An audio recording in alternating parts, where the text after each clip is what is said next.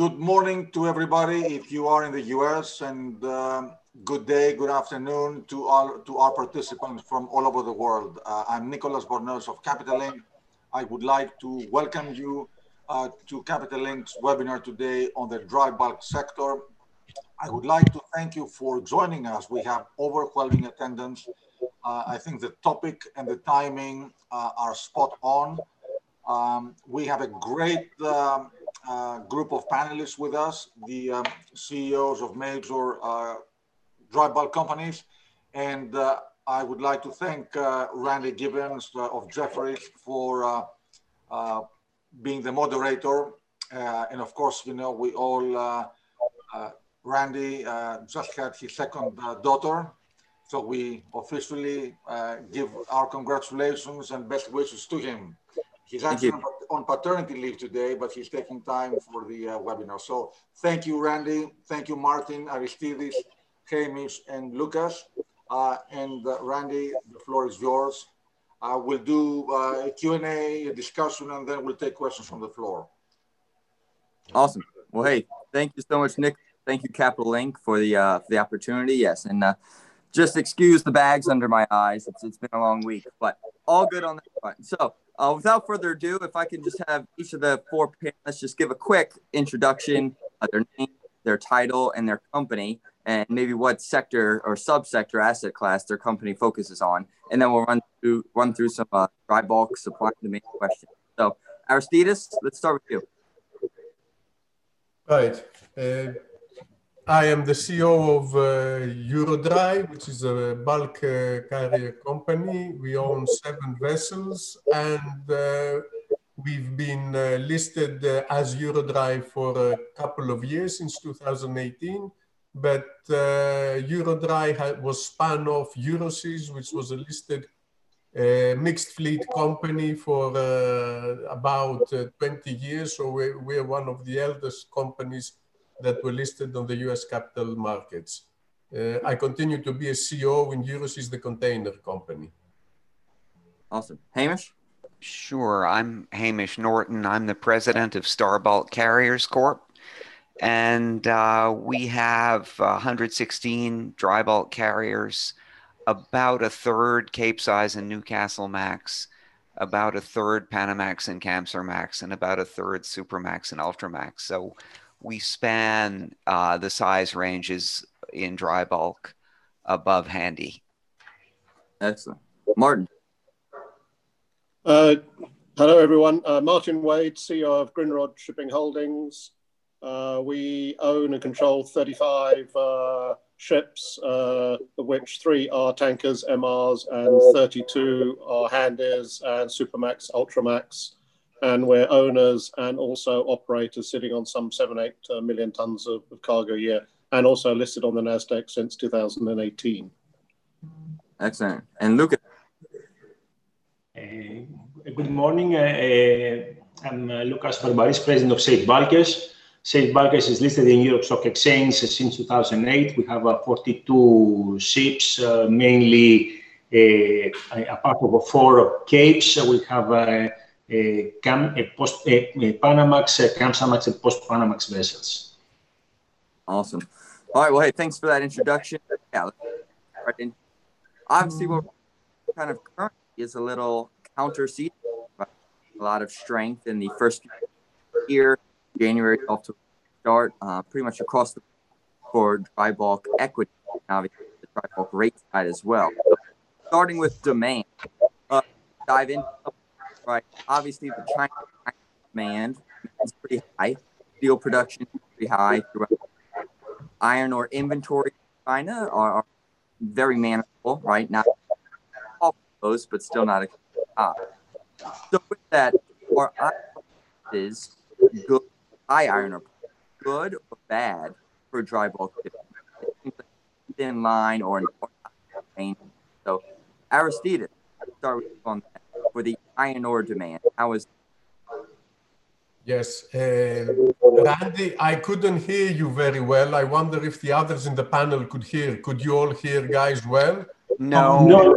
Randy, if you don't mind, repeat your question, because it came a little bit I heard the question, but your connection is not very good. All right, I'll grab some headphones. But while I do that, if you can answer Yeah. the question, Chinese iron ore demand. How is that? Sure. Well, the Chinese iron ore demand has been growing every year.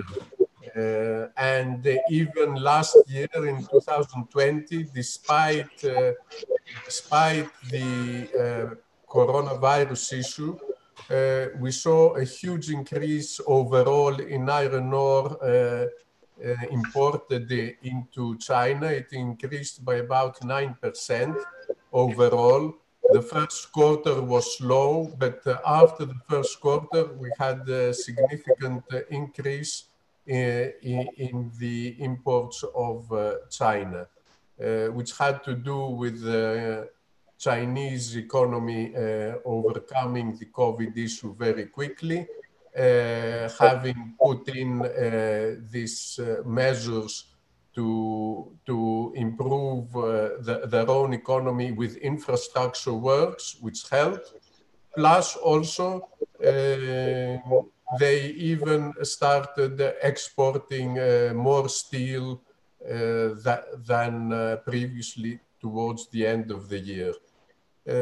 This has led to significant price rises in the commodity, which are also seen in the price rises in steel, in the finished good produced. This indicates that the demand is there. And of course, we think that this is something that will continue into 2021 as the rest of the world also starts getting over COVID, hopefully sometime in the summer. And we feel that all these trillions that have been put into the global economy by the banks, the federal banks, to support the economy, are finding their way into the markets slowly, and will result in a very significant growth in steel requirements within 2021. Therefore, we believe that this is one of the areas that will benefit tremendously this year. The part of the question says, what do we think about the rising prices and how these might influence demand? I think the rising prices indicate the need of the commodity. I don't think that we will see a slowdown in the trade because of the rising prices. In fact, what I think we will see is all the iron ore producing countries trying to increase their production, and therefore having greater volumes that will be shipped. So overall, I think this is a very positive thing. The higher prices will also lead to higher investments in new mines. So I expect that this will have a lasting effect going forward in the improvement of the market. We lost Randy. Randy. So anybody want to add something on what I said, since we're trying to find Randy? Sure. I guess, I would, just add that, iron ore prices are high, but steel prices have been rising. And so, Chinese steel producers, even though they have to pay a lot for the iron ore, are getting a lot for their steel, and their profitability has continued to be strong. So as long as the steel producers can be profitable, high iron ore prices are really just incentivizing the producers of iron ore to produce more, which is good for dry bulk. Sure. And let's touch on and sorry, Randy, can I just add there, the other interesting thing that freight as a portion of the iron ore price is at a historical low. Got it. Right. No, that is certainly fair. Iron ore being freight, we can go a bit of a way yet before I think we have any impact on the iron ore price or steel production costs. Okay. Lucas, I'll turn this one to you. Speaking of kind of the producer, we saw in the news the fire at the Ponta de Madeira facility in Brazil. How are Brazilian exports flowing? I know Vale's had some issues. What is the kind of market coming out of Brazil right now with the fire and without? Look, I think that this fire will have a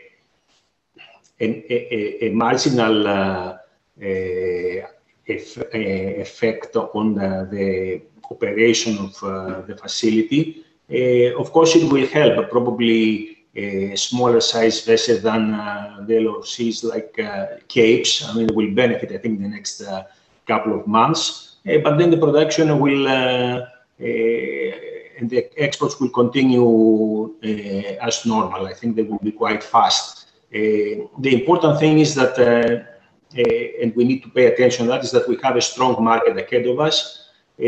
Coming out of COVID-19, which hopefully this will happen during 2021, in the first half, and the people will come out, the economies will try to be back, and we will, and supported by all these programs that, let's say, China has, and maybe the United States will also have in the near future. We will have a good support from the demand side, and because of the supply side of the vessel is quite limited, I think we will have good markets during 2021. Sure. All right. And then if you look at kind of what's going on with China, Australia, Martin, if you can answer this one, just looking at the tension there and the impacts on dry bulk shipping, I know they're kind of turning away coal and really any imports from Australia. How has that been impacting the dry bulk shipping as of late? I don't want to get too excited, but fantastic. And I hope it lasts for the rest of the year. With La Nina, you've got Northern Europe, Northern China in particular, in Northern China, Northern Asia, having incredibly cold winter. A lot of the countries, China, Korea, Japan, short on coal, LNG prices through the roof. With Australia blocking China, they're getting their coal from elsewhere, Colombia, South Africa. There's even Ultramaxes out of the Black Sea. And in return, Australian coal prices, of course, have halved and probably some of the cheapest in the world. So Australia now is obviously importing a lot into India, Bangladesh and places, but also to Europe. So we've got a double whammy on this. So law of unintended consequence, long may it last. So I think it's very, very positive. Yeah, seems like that inefficient market is boosting ton-mile demand, right? And we saw that with kind of the U.S.-China trade spats and these other. All right, looking a little longer term, I guess, China, they continue to say in their 5-year plan, they want to build some more infrastructure, build some iron ore mining overseas, right? And kind of accelerating those projects.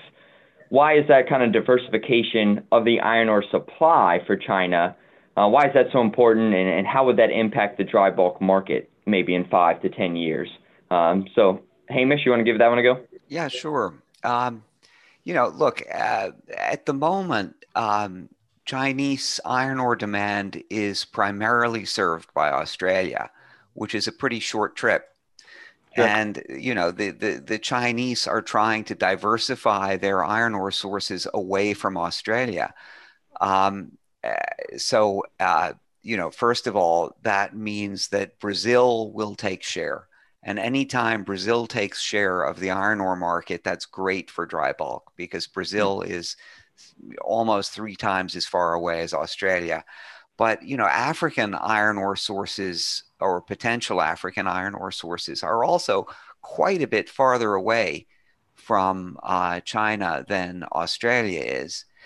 And, look, if Australia starts serving the European iron ore demand, and Africa and Brazil take share, serving the Chinese iron ore demand, that's another situation where, ton miles are just increased as, people take the least efficient routes.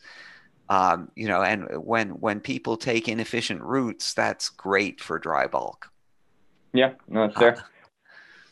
Hey, Lucas, can you give us some insight on coal, right? We've heard a lot about coal getting attention on decarbonization, renewed focus on the environment. So I guess two questions. What are your expectations for maybe global coal demand in 2021? And then more importantly, the global kind of ton mile demand for shipping coal, right? They're not always the same. So if you can kind of shed some light on that. Look, due to decarbonization, the long-term prospects of coal, I mean, when we say long-term, it will be longer than, after 10, 15, 20 years towards 20, 30, 40s. The trade will be gradually stabilized or even reduced. However, for the shorter period ahead of us, the coal is a very important fuel in any energy mix of several countries, especially in China. And we see, for example, that when we have, let's say, a cold weather somewhere, and maybe sometimes, as it happens, maybe the LNG price is going up, the imports are increasing. So I think that coal in the short term will continue to be a very important commodity for the shipping, for the dry bulk shipping, while in the long prospects after, let's say, 10 to 20 years, the importance will be reduced.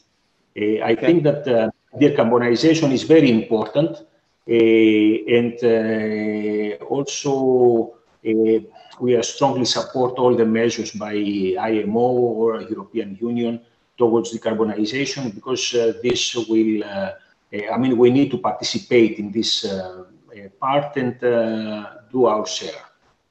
Okay. All right, two more demand questions. This one to Aristides. Chinese demand for soybeans, right, surged during 2020, likely looking pretty strong for 2021, as obviously the Chinese swine herd kind of recovers from the African swine fever a couple of years ago. So given this increased needs for imports, what are your predictions for Chinese imports of U.S. soybeans this year under a new, Biden administration? Well, Randy, it's difficult to say exactly what will happen because it will depend on the discussions that will be held regarding U.S. trade with China. We all know that the Biden administration is probably going to be much more in favor of globalization than certainly Mr. Trump was, and the continuation of sharing the benefits of globalization within the whole planet, I think are much improved today because of the Biden administration. So this is a very positive thing for trade globally. I think that also with China we will see an improvement in the relationship, but this cannot be certain. However, grains, soybeans, all these agricultural products that are used to feed the people and are more used as the people get richer and can afford all these commodities. This bodes well for the dry bulk industry because the planet is growing, we have more people. I am pretty sure that we will see increased trade, not only with China, but everywhere in the world with all these agricultural goods. And as you correctly said, we had a dip last year due to the swine flu, which killed a huge amount of the Chinese swine fleet, let's say. That has recovered to pre-swine flu levels. So I think everything looks quite positive for next year at least. Okay. And then I guess last question on demand, and I'll open this up to anyone because it's probably the most important question, right? In about 3 weeks, you'll see Chinese New Year. Historically, it's been a very slow time for dry bulk shipping, right? Rates kind of trend lower into it, stay weak during it, slowly rise out of it. 2021 seems like it could be different, right? Do you believe that it will be different? And if so, why? Open to the panel. Can I start there? It's already been announced. Martin. So it's already been announced by China that they're staggering Chinese New Year. They can't afford, when you think logically, to have 700-800 million people moving around the country with corona. So they've already announced it's going to be staggered over actually several months. Factories will remain open and they will do it in a completely different manner. And I think this is maybe where people have been getting it wrong. This assumption that the market will now fall off a cliff.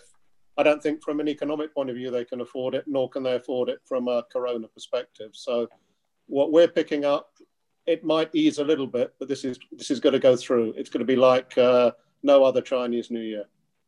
Well, any others? If I may add that we are already, 20th of January, nearly the 20th of January. The dry bulk market usually at this stage is very slow. It isn't this year. We have the highest dry bulk market of the last decade in January up to now. This is an indication that there is demand there, there's a lot of demand there, and we're not following the usual pattern where things slow up during the European Christmas and the Chinese New Year period. I think that there is a lot of momentum here that will gather within the next couple of months, and coupled with what Martin said, we will see a pretty stable market during the next couple of months. Okay. I think that everybody is quite positive and for 2021, and we must be positive because it's a unique situation where we see several things happening at the same time. From one side, the order book is limited. The financing, several banks from Europe have left, so the financing is limited. So the supply side is very well controlled. From the other side, the demand for the transportation, it looks that it will increase during the year because of several support that several banks around the world are, let's say, printing money, and they are providing additional funds to the economies. I think that, as I said before, the time that the people will come out again after this, let's say, situation of distress, which had closed us for, let's say, several months. It will be as if a war is finishing, like the Second World War. Everybody will go out for 1 or 2 years. Everybody will be happy, will be ready to spend. The states provide the support. So I think that we will see very good shipping markets ahead of us in 2021, both from the supply side driven and the demand. Yeah. And I wouldn't underestimate the impact of oil prices, the benefit of high oil prices to the dry bulk market. It's something that people don't pay attention to often, but charter rates in the dry bulk market are more or less proportionally affected by increases in the oil price. Sure. When bunker rates go up, there is pressure on the fleet to slow down. And the only thing that keeps the fleet from slowing down are high charter rates. And if there's a demand for moving these dry bulk commodities, the charter rates have to go up to accommodate that demand for shipping services.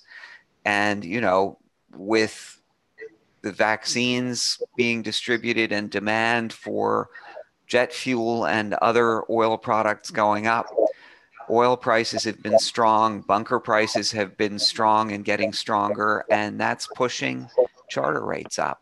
So Yeah. that's going to continue, we think.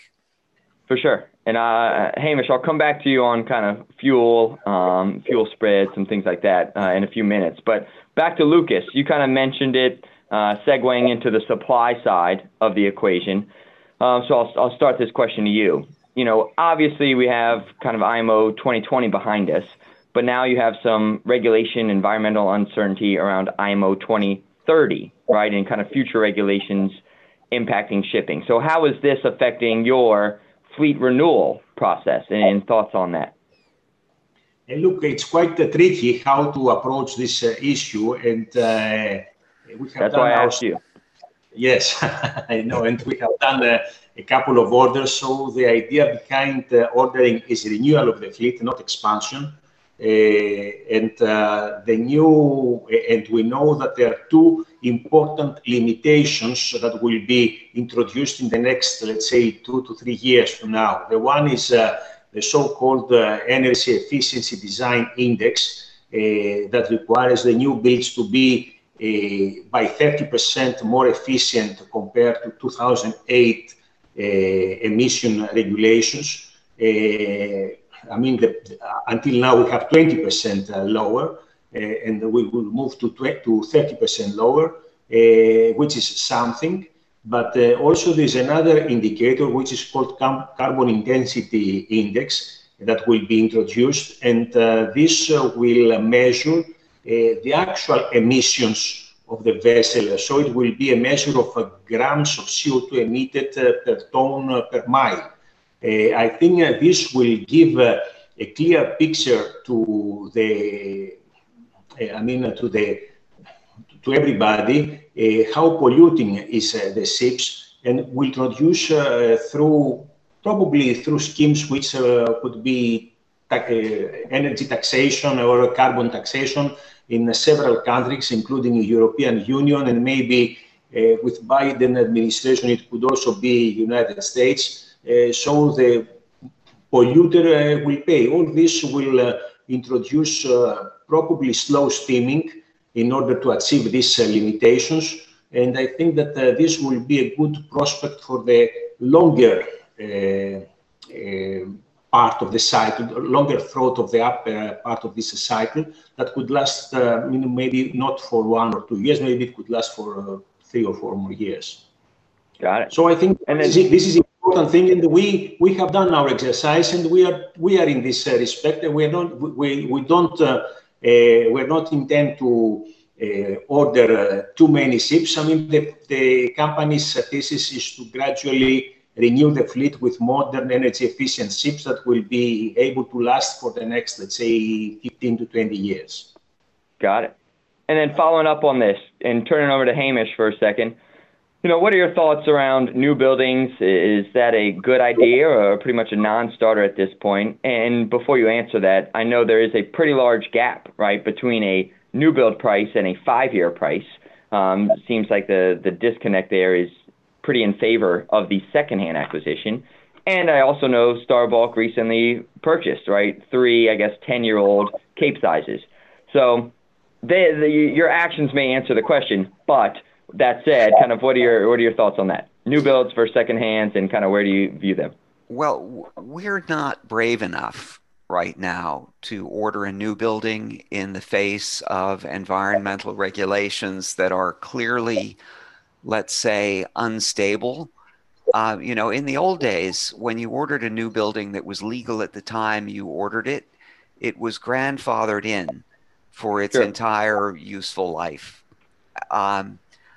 We do not have faith that at this point, if you order a new building that's legal today, that it will be grandfathered in, you know, for its entire remaining useful life.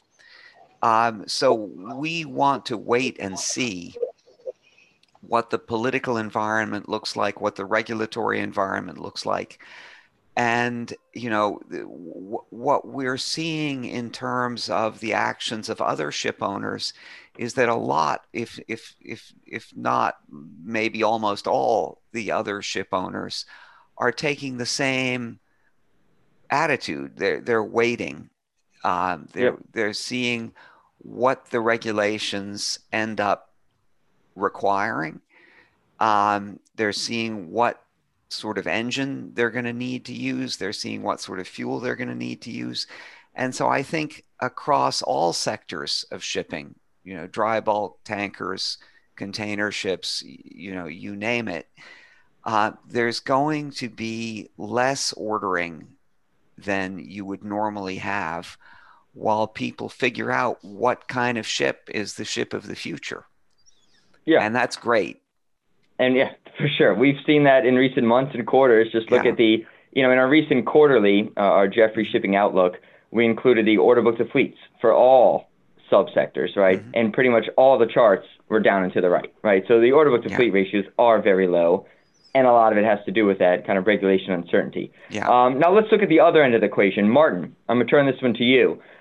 You know, looking at scrapping, obviously there were a lot of breaker yards closed down during 2020, maybe some pent-up demand for older ships during 21.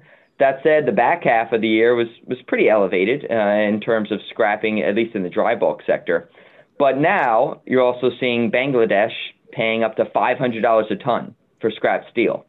So with that, will 2021 exceed the 15 million deadweight tons or so that we saw in 2020 for dry bulk scrapping? Interesting question, because obviously the steel price is sky high, scrap price sky high, yards having to pay up. Traditionally, in a rising market, very few owners scrap. But going to what Hamish said, of course, is new regulations. And if you're getting $500 a ton for a 15, 18, 20, 25-year-old ship, this is good money. Or you can risk going forward. So I suspect that it might just surprise on the upside against proper convention, normal convention, because I think owners are going to face this. If we continue trading, more and more problems with ESG, is it worth the risk? And at $500 a ton for an old ship, make the most of it.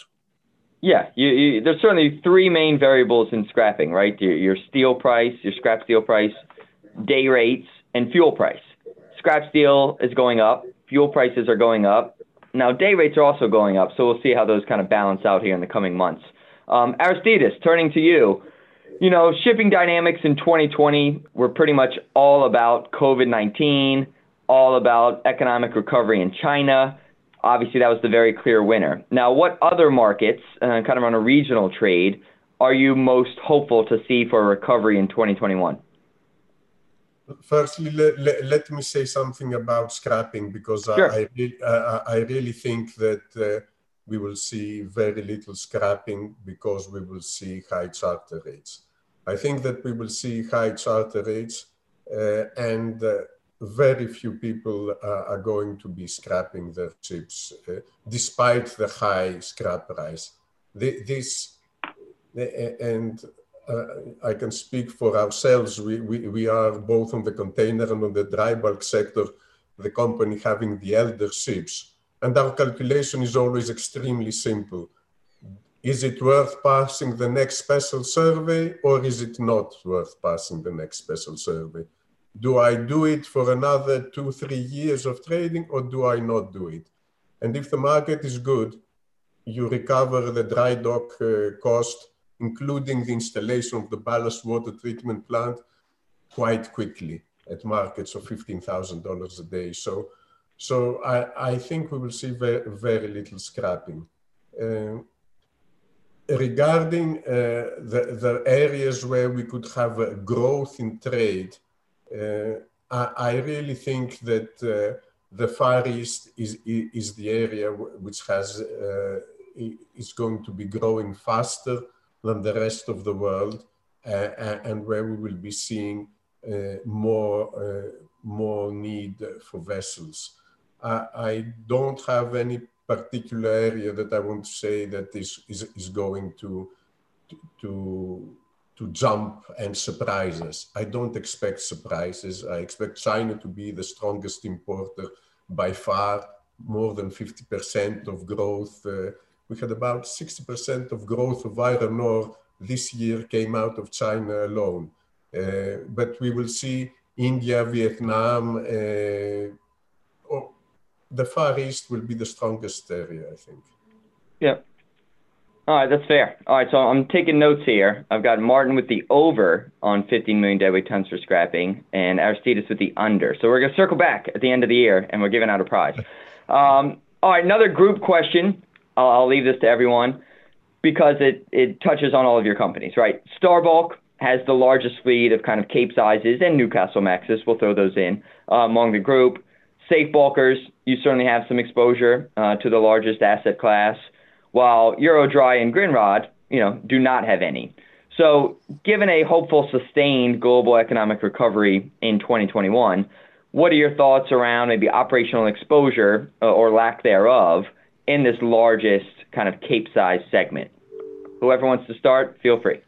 Well, maybe I can start. We're pretty optimistic about the Cape market. The Cape market is very dependent on steel. And so that, basically boils down to being optimistic about the steel market. The steel industry is experiencing a strong recovery. As COVID-19 hopefully starts to disappear. Iron ore ton miles are, we think, growing. As Brazil slowly takes share, as China looks to alternatives to diversify away from Australia, that's going to, we think, boost ton miles of iron ore significantly over the next few years. The supply side looks great. Looks great. The order book for Capes is at an all-time low. The overaged VLOCs are being retired from the market, and Ponta de Madeira is retiring them maybe even a little quicker. As I think one of the panelists pointed out, Ponta de Madeira is not able at this point to load VLOCs in one of its berths, and that may take a while to fix.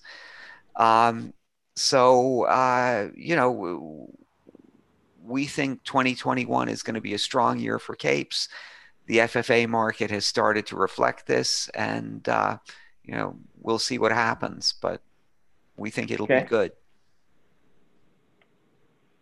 Martin or maybe Aristides on the kind of non-Cape size. You okay without Capes? Very happy. We were in Capes a few years ago. Happy now. We like the Handys, which has an even more positive outlook in terms of order book. And at the end of the day, yes, you obviously, China producing steel, but also any infrastructure spending in America, it's going to be cement and steel, which is Handys and Supras, Ultras. Grain. The other thing, everyone talks about soybeans, that the outstanding US corn sales, 29 million tons still to go in the next 7 months. That's all in the smaller sizes. And I think that the whole world has changed to a degree. Globalization is alive and well, but supply chains have changed. Instead of just in time, I think we're now getting just in case for an awful lot of commodities. And this filters into the smaller sectors. So we're very happy. Maybe we won't get Hamish's 150,000, but tell you what, if we get 25, 30,000, we'll be very happy. Noted. Yes, I think that obviously the bigger the ship, the bigger the return in a very good market. So Capes can really perform extremely well if the need for iron ore is big. So I can see a good recovery in Capes, and we don't have any Capes, but we will of course see the same kind of recovery in Panamaxes and Kamsarmaxes, which also transport a lot of the iron ore.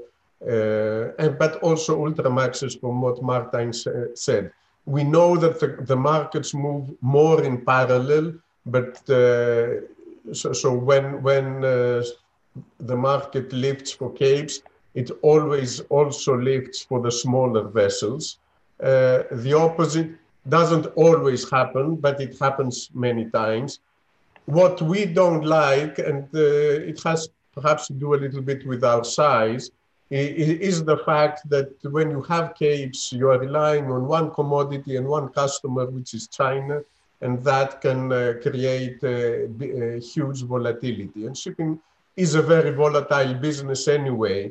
So we were kind of happy having, you know, the medium sizes from Supramaxes up to Kamsarmaxes and being active in that market. It's big enough to give good returns in a good market and small enough to have less impact in a bad market. So, sure. Yeah. All right. I have one more question for each of you. Lucas, you want to say something? Go for it. Yes, I agree with Aristidis. I mean, we are happy to see the Cape market to be strong because also this mitigates to the smaller vessels. I mean, from our side, the majority of our fleet is, of our Cape fleet is fixed at higher prices than the market, but still we have, let's say, some exposure in the spot market, which is very nice to have, let's say, better profits. So we are quite happy to have that. Okay. Yeah, one more question for each of you from me, and then we have a litany of questions on the Q&A side. So, Lucas, while I have you here, you know, there certainly has been a kind of Prexit, right, a private equity exit from dry bulk recently. We've seen that from, you know, some vessels being sold into Star Bulk, buying out some private equity partners. We've seen that from private equity investors selling shares in Genco and others in recent weeks. So how will this impact kind of future financing needs and also kind of public equity trading volumes? Look, I think that private equity has a different scope and a different horizon of investing. So at a certain point of time, they need to materialize their profits. But shipping business is a little bit different. The financing, I think, is from our point of view, is that we don't mind if private equities participate in shipping companies. Of course, everybody has the right. But I mean, once in the far past, I was in New York. I mean, one private equity asked me, what is our exit strategy? And what I said is that our exit strategy is that we don't have exit strategy from shipping. While, for example, a private equity has an exit strategy for shipping. So, I mean, Safe Bulkers and our team is here for, let's say, for the following, for several following years, hopefully, to try to play the shipping market itself and not mix it with other, I mean, with other needs that, let's say, the financing equity markets are need to do. This is very important for us. All right, thank you for that. And good kind of segue to the next question. I'll flip this into Aristidis.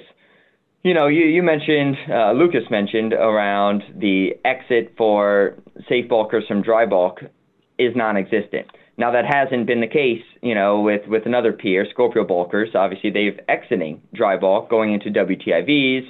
We've also seen some diversification away from dry bulk from one of your peers, Navios, right? NMM bought out or merged with NMCI.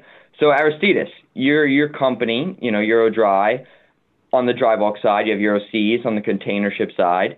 What are your thoughts on kind of consolidating the two or just consolidation in general, as well as on some of these companies kind of diversifying away from dry bulk?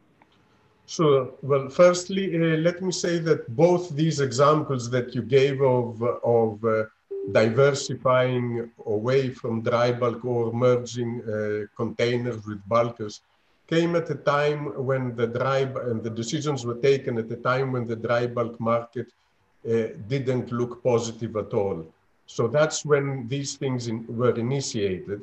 about 6 months ago, something like that, when the market was lousy. I think that both the companies might have regretted this decision because the prospects now look good for dry bulk. And if Scorpio wanted to do to make an investment in something else, they could do a different investment, a completely new investment. They felt that the dry bulk didn't have a future. I think this has changed over the last 3 months, and people are more optimistic about it. And also talking about the Navios containers merging into Navios, I think, again, that reflected the need that Navios had for some increase in equity, and the containers were starting to go extremely well, and they decided to merge them in order to help, the mother company. But, and I say that because I am convinced that the markets do not want to have mixed fleets. We were a mixed fleet. Euroseas was a mixed fleet for over 10 years of dry bulk and container ships.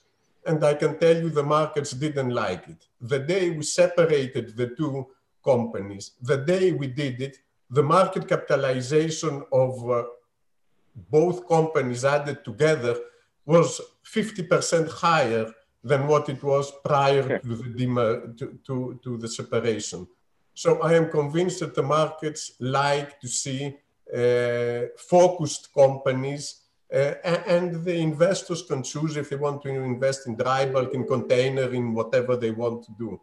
So that's one thing. On the other hand, I do admit that the size of our companies, both on the container and on the dry bulk side, more on the dry bulk side, are relatively small to take the full to get the full advantage of being in the capital markets, because there is an advantage, and we've been talking about this many times, no need to repeat the arguments, but there are advantages of being listed, and for a small company to be able to take advantage of all these things, we should grow the company. So the intention is to grow, and if that is with a merger or something like that, it's something that may happen in the future. But it's definitely worth being listed. Yeah, no, that's fair. And focused, yeah. All right, Martin, I'll finish with you, but before that, Hamish, coming to you on fuel spreads, right? You are the scrubber guru, for lack of a better term here. I guess your company, Star Bulk, right? So what are your thoughts on kind of the fuel spread this year? Obviously, we've seen some expansion recently, comments around scrubbers. A year ago today, scrubbers were the best thing since sliced bread, right? $300 a ton spreads. It was just incredible. This summer, people were laughing at you, right? Oh, those scrubbers, we knew they wouldn't work. The payback period's 20 years, yada, yada, yada. Now, $100 spread, you're starting to see a little bit of kind of tick up. Oh, these scrubbers could be profitable again. So all that being said, what are your thoughts on scrubbers? You're pretty much committed to them now. What is your outlook for them this year? Well, the market right now for the spread between low sulfur and high sulfur bunker fuel is about $100 a ton. Yep. And, that's basically the market. Now, we think that the market will get better than that over 2021 as basically jet fuel and other low sulfur transportation fuels increase in demand. We've covered already, something like half the cost of the scrubbers. Oh, wow. Because we did hedge a bunch of fuel spread at the beginning of 2020, end of 2019. And, I think we'll cover the rest of the cost of the scrubbers in 2021, if not, in fact, more than that. And then after that, it's pure profit. So, we think it was a good decision. And, it's contributed a lot to our earnings in 2020. Yeah, no, that's fair. And right, as an economic recovery kind of continues, you'll certainly see more demand for jet fuel, less supply of VLSFO, more supply of HSFO as these refineries start running further. So we're with you on kind of a spread expansion throughout 21. Yeah. Martin, I'll start this question to you. This will be my last question. We have some on the Q&A, which I'll get to in a second. And then others, feel free to chime in, because this is arguably the most important question of the panel, right? We have a lot of investors on the line, a lot of people interested in dry bulk now. We're seeing this counter seasonality. We're seeing the strong outlook, both on the supply and demand side.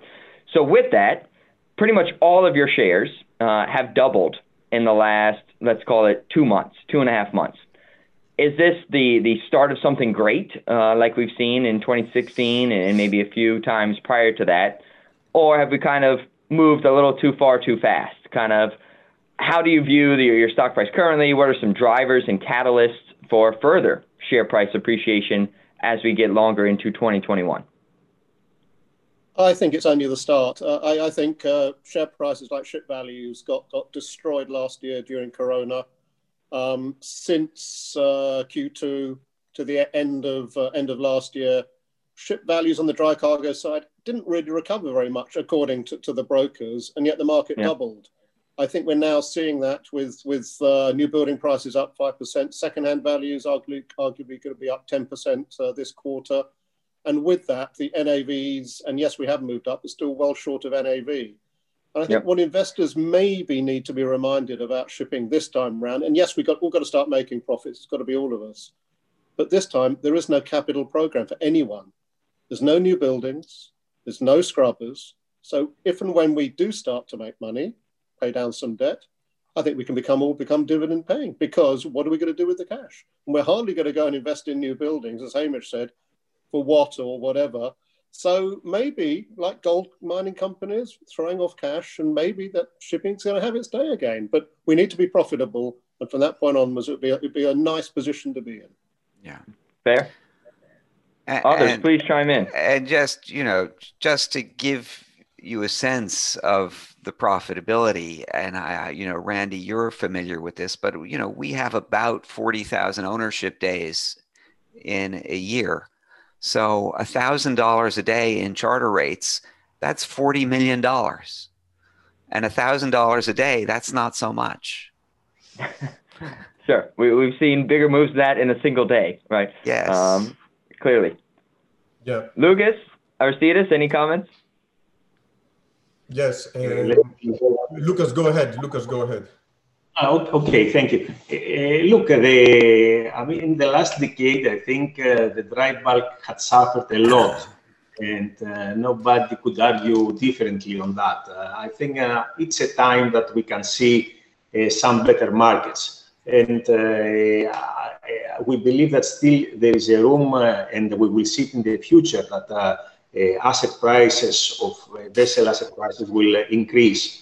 I think this will support better valuations for stock. And similarly, as Hamish said, with whom also I agree, that gradually profits will start being built. And so we may have a good, certain good opportunities ahead of us. You see that we're discussing about the price that the stock prices doubled the last few months, but imagine that we were at very low, unprecedented levels the last year. So it's not that it's the prices increased suddenly or doubled from a regular or a standard point. They were as low as to levels that we have not seen. So I think that it's a correction towards a more reasonable price level for all shipping stock. And it's not that the stocks became too expensive suddenly. Yeah, that's fair. That's fair. Yeah, and may I say, the 2000 to 2010 was a very good year for dry bulk, extraordinarily good year, a good decade for dry bulk. 2010, 2020 was the opposite, an extraordinarily bad decade for shipping. And it followed the extremely good times that came before that, and the fact that so many investors got so excited about shipping in generally and dry bulk in particularly, that they poured in with new buildings, with new ideas. This has gone away. We don't have all these investors now building new ships. So we've got a very controlled order book. And I think that we are going to have a decade. I'm not saying it's going to be like the 2000 to 2010, which was one extreme, but 2010 to 2020 was the other extreme. Between the two extremes, there is a huge difference. And if we are just in the middle, just in an average period, I think we're going to see extremely good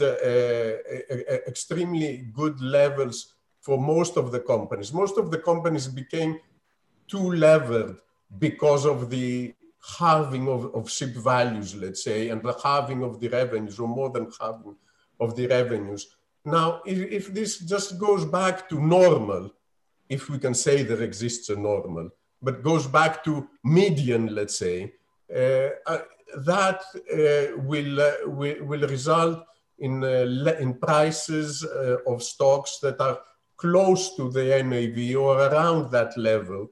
And the NAV has room to go up from the extremely low levels that it was last year. So I'm quite optimistic. Euroseas, our own company, we've been public for 16 years. We were giving dividends out for 8.5 continuous years. Then we've had 7 years that we have not been able to give dividends. And this, I think, might change this year. We will see. What we need in order to continue to see a good market and see a further improvement is the charter markets to remain decent and hover around median levels. I'm not talking about extreme levels.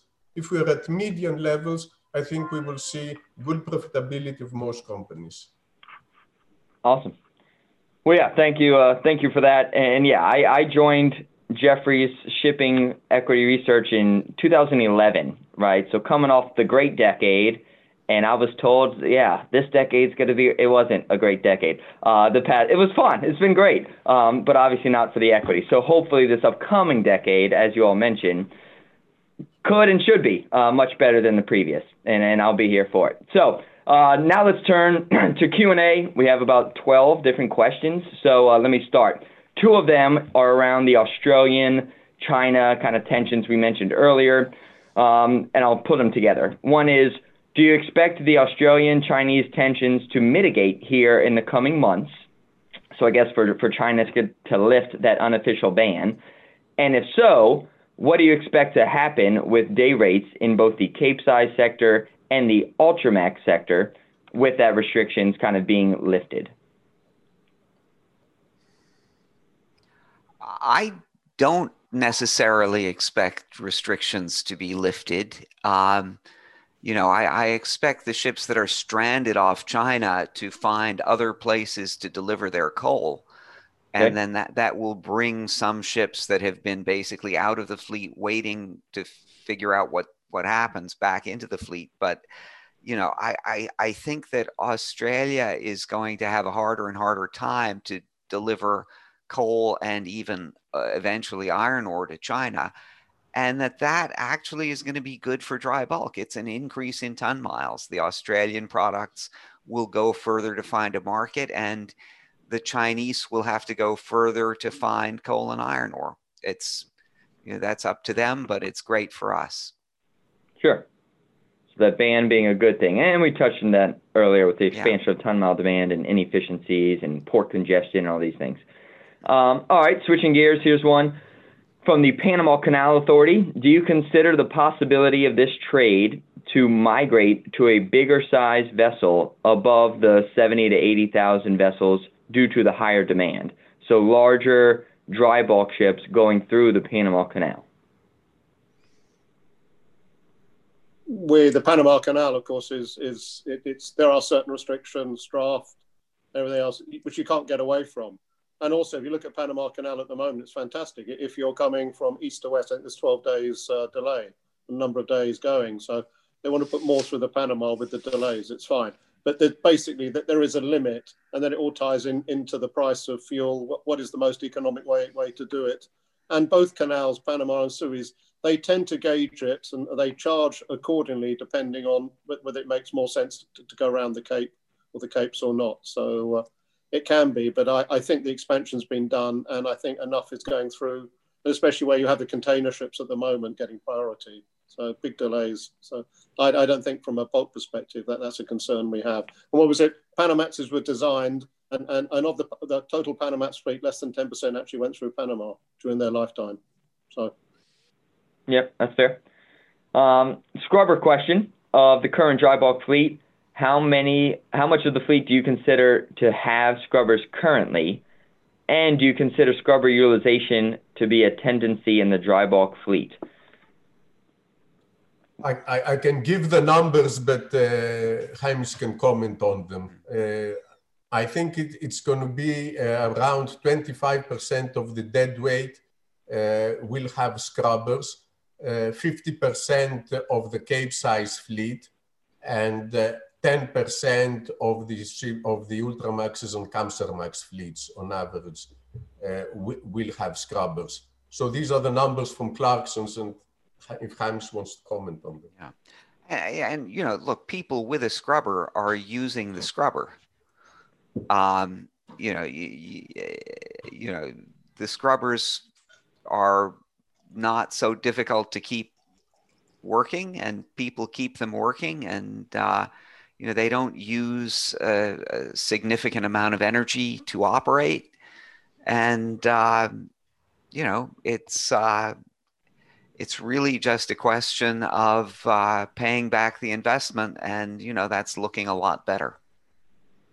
Got it. Let me say something on that. It's important to recognize because it is very.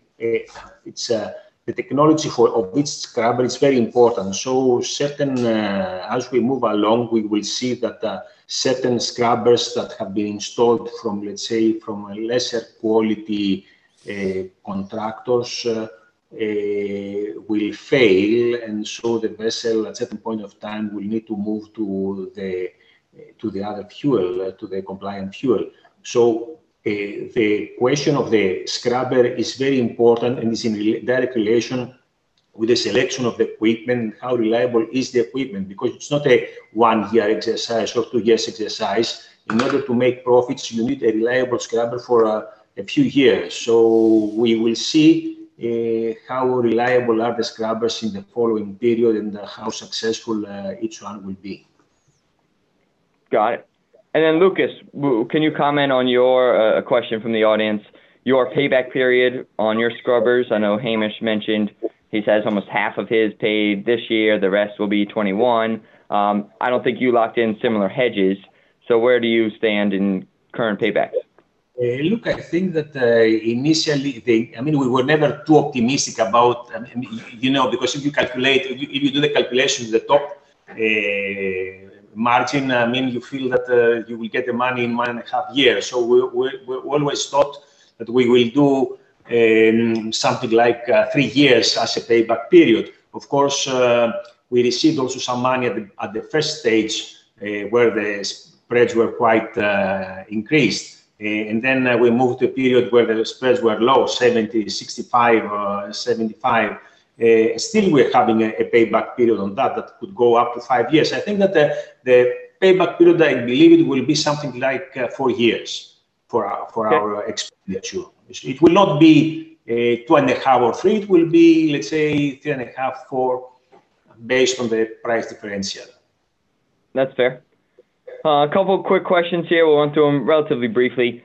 Is it possible for China to diversify away from the Australian iron ore when Australia supplied, 700 or so million tons in 2020? Vale production guidance is maybe 400 million tons in 22. Now, most of that ban is on coal, right? Because maybe they don't need it as much. But any way China can diversify away from Australian iron ore? No. Probably not entirely, but probably partially, right?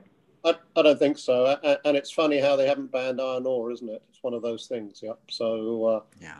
it may be long term, as we discussed, buying mines, but this isn't going to happen. No, at the end of the day. And if infrastructure in America and Europe gets going, there's going to be demand for iron ore. So I think the Australians have it at the moment, and that isn't going to change anytime soon. Okay. Another question here. There are many leasing companies, especially in China, which are investing in ships in large numbers. How will this affect, one, the traditional ship owners, and two, the market outlook for charter rates? Well, the question is how many leasing companies are going to order dry bulk ships on speculation? And, Sure. Obviously that is happening to a small extent.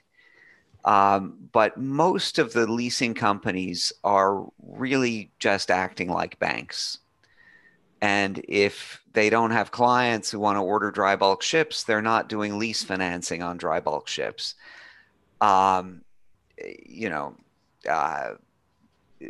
Basically, there is a demand for additional sources of secured financing because the European shipping bank business is shrinking.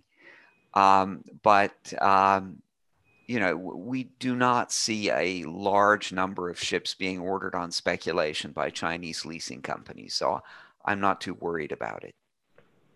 Okay, that's fair. A few more quick questions here. How do you think U.S. infrastructure spend will affect the dry cargo market?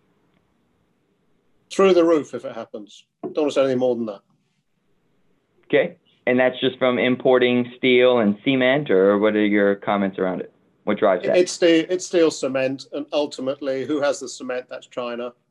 So as we saw after Hurricane Katrina, where backhaul became front haul, the sheer volume of cement that went in, what can happen?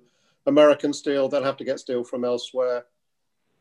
Could a deal be arranged with China as a way back that maybe China funds some US infrastructure spending and then it's win-win for both? But yes, it'll be incredibly positive for dry cargo. We wait with fingers crossed. Sure, I would agree with that. A couple more questions.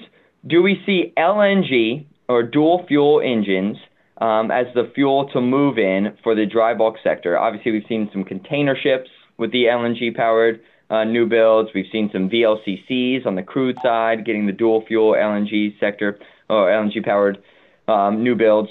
Is that going to happen in the dry bulk sector, or are y'all expecting just to wait for ammonia or hydrogen? Well, I think we are waiting and seeing. LNG obviously has certain benefits, but there are certain drawbacks as well. First of all, it's still a fossil fuel.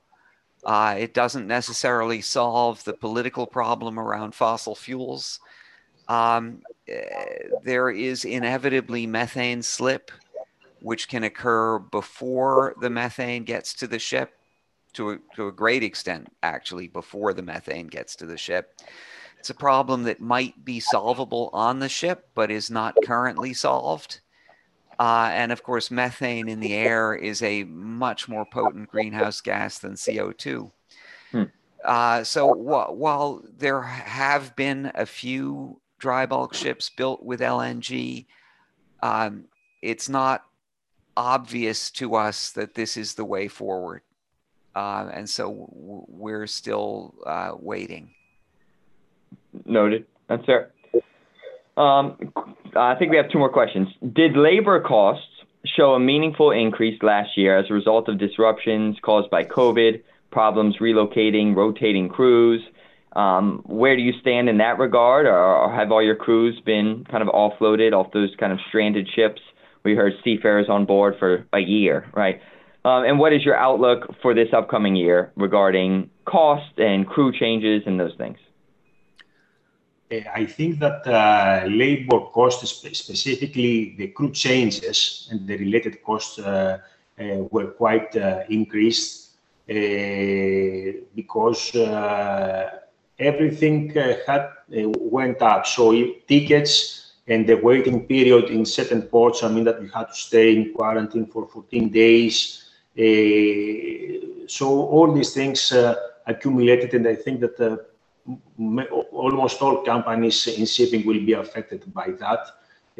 In our view, I think that this cost is overall a little bit more expensive, but it is absorbed by other parameters of our cost. So I believe that the OPEX will be roughly similar to the previous year. In the future, I think that even this year we'll continue to have, let's say, higher costs for the full year. I don't expect that costs will decrease in relation to crew changes.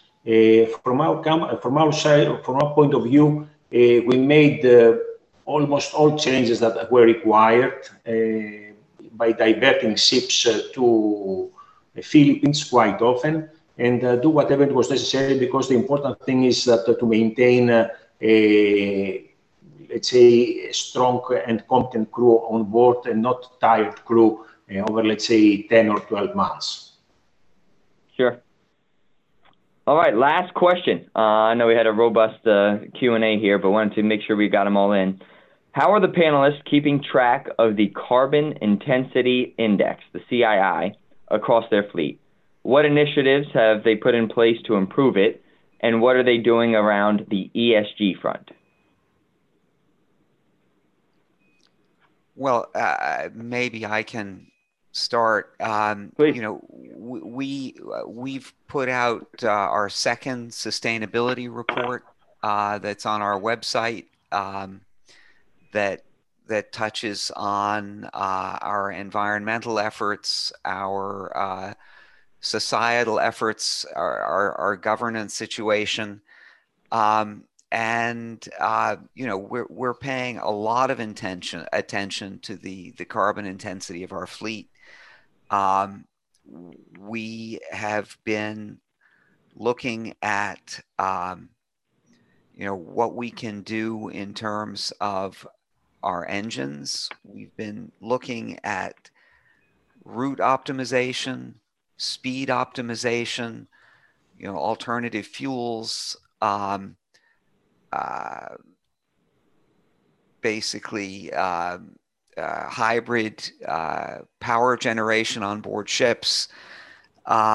We've been looking at modifications to our ships, for example, using gate rudders on even existing ships, and you know, propeller modifications. You know, we're looking at everything. And we've got an in-house vessel performance monitoring department that pays close attention to the energy efficiency of the fleet. You know, this is becoming a very high-tech effort, and you know, I think. My physics training in my youth is coming in handier and handier as time goes by. If I may say also a couple of points, I think that as a company, we don't go too much the technicality of the reports, but we have ordered a couple of new technology ships, which are for sure have the best carbon intensity index and the best EEDI index. And an important thing to recognize is the fact that each ship and the technology with which it was built defines its consumption to a great extent. So although certain changes can be done, I don't think that too many things can be done. And there is a great variety out there in the market. And we need to see the ships from which shipyards they were produced. Quite often, let's say, Chinese ships before 2010 were quite inefficient. So, I mean, in all these ships that were built to be inefficient, you cannot make too much to make them better unless you slow them down. And this is also an opportunity up to a level that can be still competitive. I think that the important thing is always to be at the edge of the technology, to be ahead of the technology. And that's why, and we are quite happy in Safe Bulkers that our fleet is always, I mean, most of the majority of the fleet was built in Japanese shipyards with very good specifications, with generally better efficiencies compared to several other shipyards. And this pays back at the end of their life when the technology changes. Can I add one thing? Please. I think that the whole industry is looking at it very seriously. It's not only a matter of specific companies. It's the whole industry that through the IMO and with the IMO is working quite hard in trying to reduce emissions worldwide for shipping. So this is something that is happening. We all know that we have to reduce emissions by 2030, and work is being done. It's a very aggressive program to try and find how we can reduce them down to zero, which is the ultimate limit. But the industry is working hard for that. And sorry. Is working really hard towards that direction. And all the rules that are being implemented are towards that direction. The MRV requires that every ship records what it emits. So I am very confident that not only as a company, the listed companies are paying even more attention, are coming out with sustainability reports. We will be coming out with our own sustainability report within the next 3 months. They are more open about it, but the effort is within the whole industry, and I think we've understood it well. And it's just that we're really waiting for the breakthrough on technology to enable us to go to the next level. Awesome. Well, I know that's pretty much it on our end on the Q&A side, but wanted to give each of you 20 seconds if you have any kind of closing remarks, something you didn't say that you wish you would have.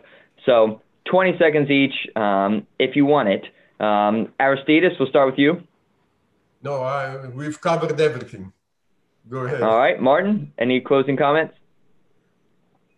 I just think we're in for interesting times, finally, as Aristides. So we had a wonderful 2010, then we had a terrible 10 years. All markets recover. People getting out now, throwing the towel in. All things considered, I don't want to jinx it, but I think it's we have potential here, finally. Yep, that's fair. Lucas, what you got? I would like to wish to everybody good health and a prosperous year. I think that the previous period was quite challenging, and we deserve to have a better period this year, and it looks like that it's quite likely. We as a company, as a management, will continue. We have, let's say, a very strong management team. We will continue to do our business, and hopefully we will make us Safe Bulkers stronger during the next year. For sure. I'd just like to remind people that, 40,000 ownership days per year means $1,000 a day drops 40 million to the bottom line. Starbucks plug, noted. Awesome. We're all shareholders. We're all shareholders, Hamish. Yes. I too am pretty bullish on the dry bulk outlook here. Supply is obviously very low. Demand should inflect this year. So thank you so much for the time to the 4 gentlemen on the panel. Thank you, Capital Link, for the opportunity. Obviously, I really enjoyed looking at you all, but I'd much rather be looking at my 1-week-old. So I'm going to sign off here. And thanks again. Happy New Year. And we'll talk soon. I'd like to thank you all. It's been everyone. a great webinar, very insightful, spot on. On March 2nd and 3rd, we're hosting our flagship spring shipping conference. So last year, it was gloom and doom. It was just as everything was getting locked down. This March, I think, and I will go back to Martin, who said, let's not jinx it. I think the sentiment is very different. So the title of our conference is Sailing into Recovery. And I think with this, I will again thank you. By the way, our next webinar is on February 3rd on the container market, another booming market. So please log in and don't forget March 2nd and 3rd. Randy, Martin, Aristides, Hamish, and Lucas, tremendous thanks. It's been an amazing panel. Thank you. Thanks. Thank you. Have a great day. Thank you. Bye-bye. Bye. Bye.